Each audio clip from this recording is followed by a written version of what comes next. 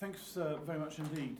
Like the other two, with which I agree almost 100% with what they say, I'm not going to offer a clear signpost that says this is where the future is going to be. I wish I could, but in fact I think it's extremely difficult and problematic.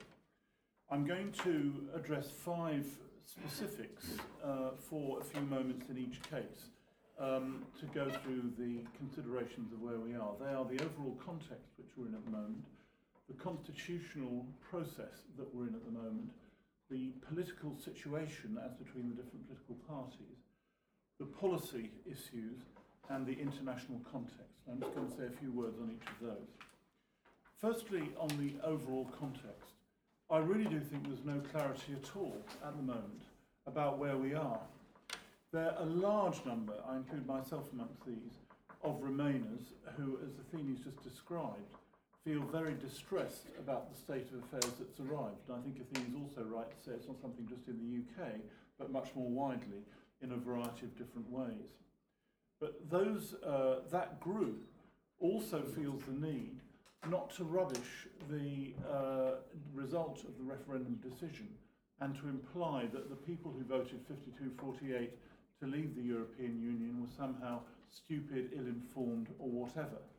And there's very little argument that suggests that people are going out now and saying we've simply got to go back and ignore that referendum decision, either Parliament taking a decision, taking no account of the referendum decision, or going straight to a second referendum on the assumption that somehow you'll get a different result or go to a general election or whatever.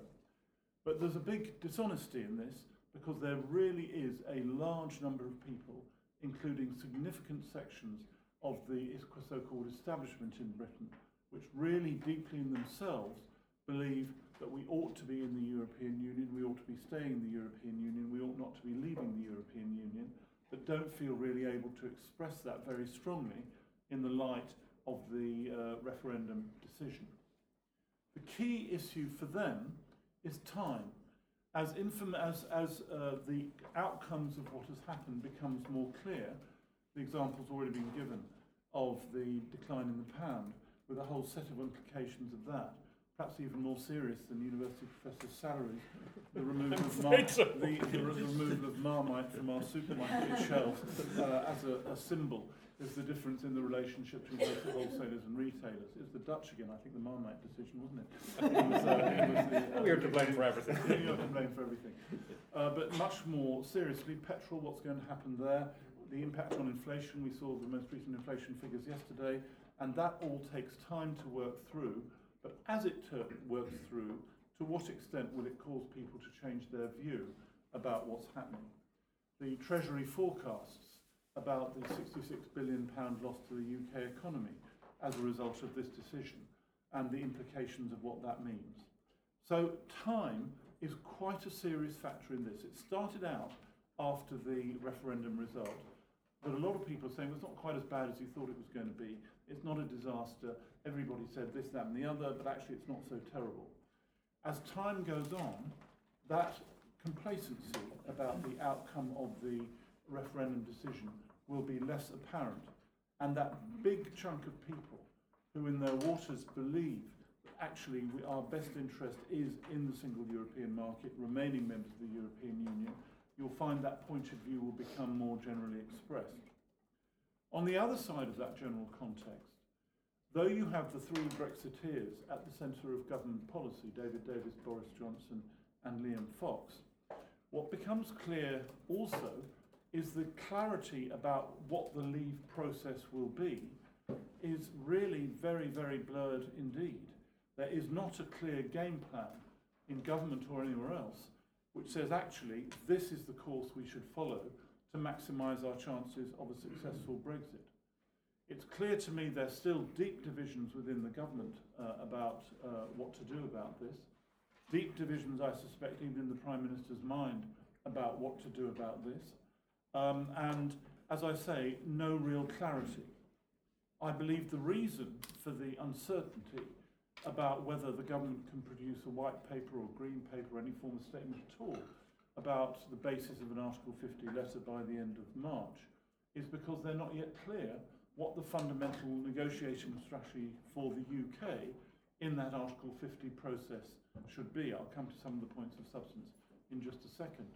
But I think it's really a serious mistake to believe there's a clear idea that exists somewhere about how we exist. It's just they're not telling us. I think the state of affairs is there is not clarity about it. Were I still a partisan politician, I would say some of those Brexiteers, David Davis, Liam Fox, Boris Johnson, were guilty of being rhetorical in the referendum campaign without having a clear idea of the truth or otherwise of what they were saying when they were describing the consequences of a leave decision. Even if I'm wrong, what I think is the case is they have not exposed to us, in a very general sense, the population, what the logic of the leave decision is, how it can be carried through without damaging Britain in a number of very, very serious respects. And that uncertainty still remains there. So my overall first point is a contextual one, that it's a very unstable context at the moment. We simply don't know how things are going to evolve. There are lots of things being said which people are saying for effect and for rhetorical purpose, rather than actually reflecting what the real situation actually is on all sides of the discussion. Remainers saying, well, we're going to leave Brexit because we've got to respect the referendum decision. Leavers saying we've got a clear strategy for getting out. All we've got to do is be steady as we go.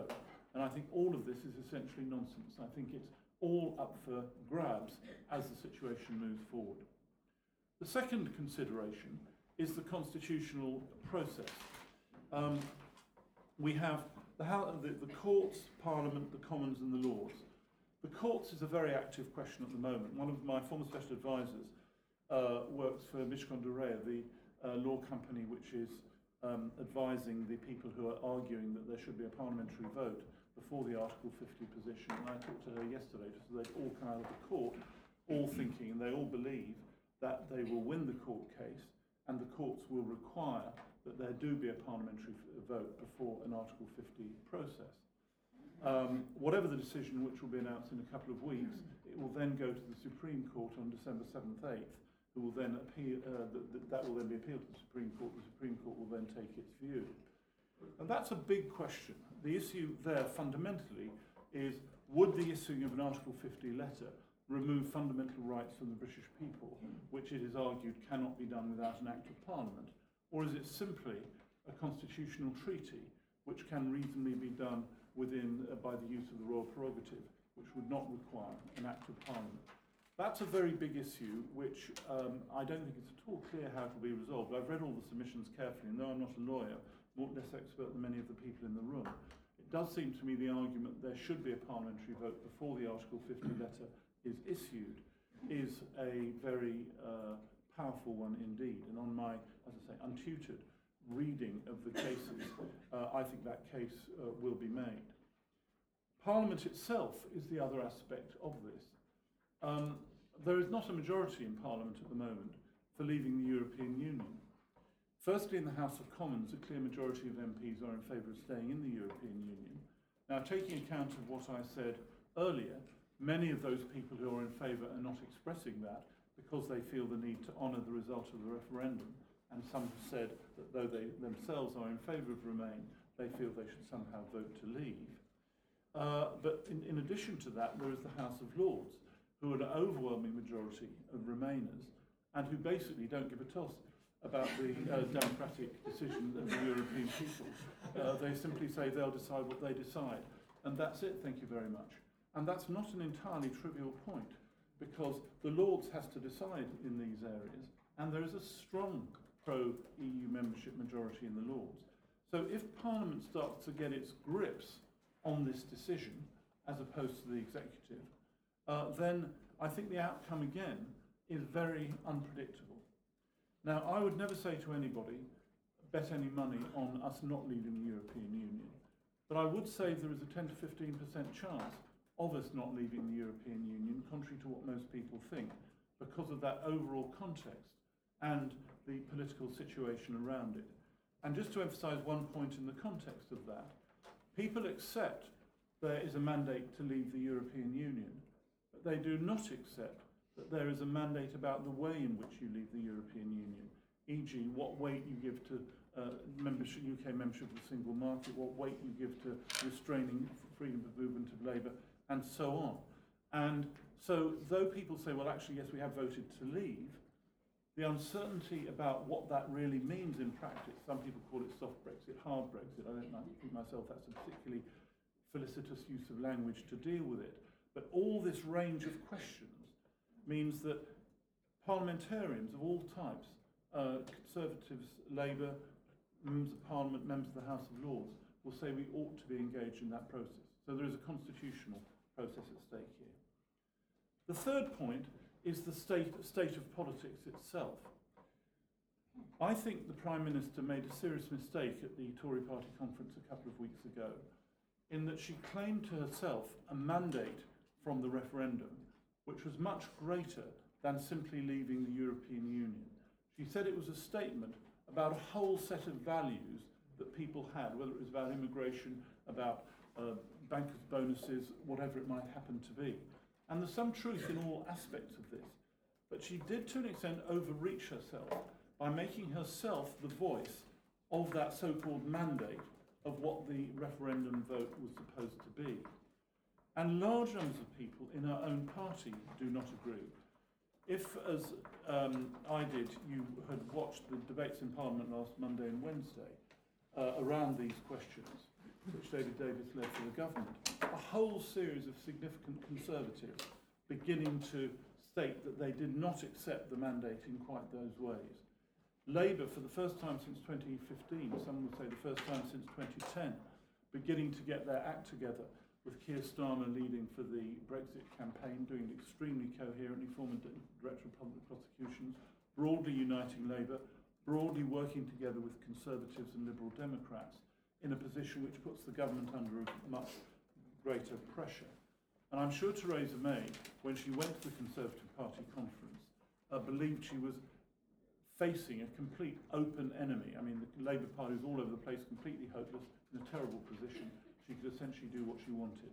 But I think there were the first signs in the last week or 10 days of a more coherent opposition emerging in that position. The fourth question, the policy issues, I think they're straightforward. They don't need a great deal of attention here. The two big ones are UK membership of the single market and the implications on the economy, and immigration. Immigration is the one that plays with the electorate, I've got no doubt. But actually, at the end of the day, UK non-participation in the single market, with the negative economic implications of that, as are widely indicated, and which you dealt with in some detail on what you had to say, these are enormous questions, and where there is no idea at the moment what the actual correct policy position should be. There are other issues. Security is an important one, where the Prime Minister has been clear she wants to work with the other European Union countries in the Justice and Home Affairs portfolios, dealing with counter-terrorism and so on. Funding of science and research is a core one, as Athena's mentioned, but a whole string of issues, the policy issues that arise. And at the end of the day, some mix of all of these will be the deal that is finally reached. But for the reasons I said at the beginning, we don't know what that mix will actually be. Will it be, we'll be in the European single market and we'll forget the work concerns about immigration? Will it be, we'll be completely concerned about immigration and we won't be a part of the European single market with the economic consequences that arise? Will we share with the European colleagues in the science and research funding, despite not being members of the European Union? How can that work? And so on. And there are issues after issues after issues. Agriculture and fisheries, where does that fit? And so on. And it's a very complicated network of issues. But I'm afraid I'm not able to say that is where I think the outcome is going to be, because I think that we just don't know how this process I've described earlier is going to play out. The one point on which I very strongly agree is that the having to take seriously the consequences of free trade, the consequences of globalisation, its impact in all parts, not just of the UK economy, but the European economy, is something we're going to have to do in quite a different way. The truth is, in the northeast of England, if you wipe out coalfields, steel production, shipbuilding, and say on the global markets they simply don't exist anymore in the northeast of England, and what does that mean for the communities left behind? That is a big question. And the fact is, I mean, Margaret Thatcher was principally responsible for the not worrying about that, but you could say that New Labour did the same. There are all kinds of consequences of how that operates.